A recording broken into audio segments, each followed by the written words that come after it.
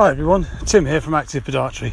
I'm a podiatrist and a trail runner based in Kent in the southeast of England in the United Kingdom. Welcome to the podcast. So this morning I'm out with my dog on a little 5k run around the fields near where I live. We're forecast to have quite heavy rain today, bit of a contrast from the bank holiday weekend, which was absolutely scorching, absolutely gorgeous, wasn't it? I hope you didn't struggle too much running in the heat. It's certainly very different weather today. It's quite overcast, 10/10 cloud, quite a low ceiling, and it's quite blowy. It's not raining at the moment, but it's going to kick off pretty soon, I think.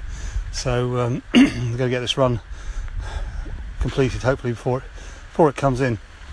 So I just wanted today to leave a little mini review about the running shoes I've been wearing this summer. I'm going to name check them. They're the Saucony Peregrine 7, and I was looking for a trail shoe. In this part of the UK, through the summer, we haven't had much rain, and the trails have got quite compacted and quite hard, so almost like running on the road, but with the added challenge of an uneven surface. So with sort of tractor ruts and what have you, just making stability a bit of a challenge. So I was really looking for a shoe that provided me with a bit of cushioning and support to offset some of the impact from the harder trails. Now, picking a trail running shoe as opposed to a road running shoe can be a bit of a challenge, because generally with a road running shoe, what works for the summer is probably going to work for the autumn, winter and spring as well, because you're still running on the same surface. However, with trail running, the surface changes as the year goes on. So as I say, now it's quite a hard surface, but as we go into the autumn and then obviously into the winter, the trail's going to get softer and muddier, so a need for more grip and possibly a shoe that can cope with the elements a little bit better. But right now what I need is cushioning, support, something that's not too heavy in this warmer weather, and this shoe fits the bill perfectly. It's got a bit of a heel to toe drop, about 4 millimeters. Although it's got plenty of cushioning, it's not too high up off the ground, because again, running on uneven surface, you don't want a shoe with too much cushioning that's too sort of high off the ground. You might increase the risk of a lateral ankle sprain or something like that. So this shoe feels very stable.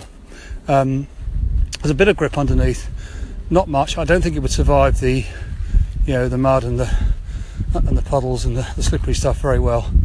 It's changed to a different shoe then, but for summer trail running, it's absolutely excellent. And the added bonus that I actually went trekking in Sri Lanka a few weeks ago, and they were perfect for that as well. We did various things. We did some walking in the hills, the tea plantations, and climbed a couple of big features, and it just felt really nice in the hot tropical weather. Didn't feel too heavy on my feet. It was nice and cushioned, so it doubles as a sort of lightweight trekking shoe as well. So possibly for a bit of mountain running in dry conditions, it might be fine for that. Certainly a good approach shoe. So it's a really versatile shoe for the summer, and I highly recommend it. I had all kinds of different shoes over the years.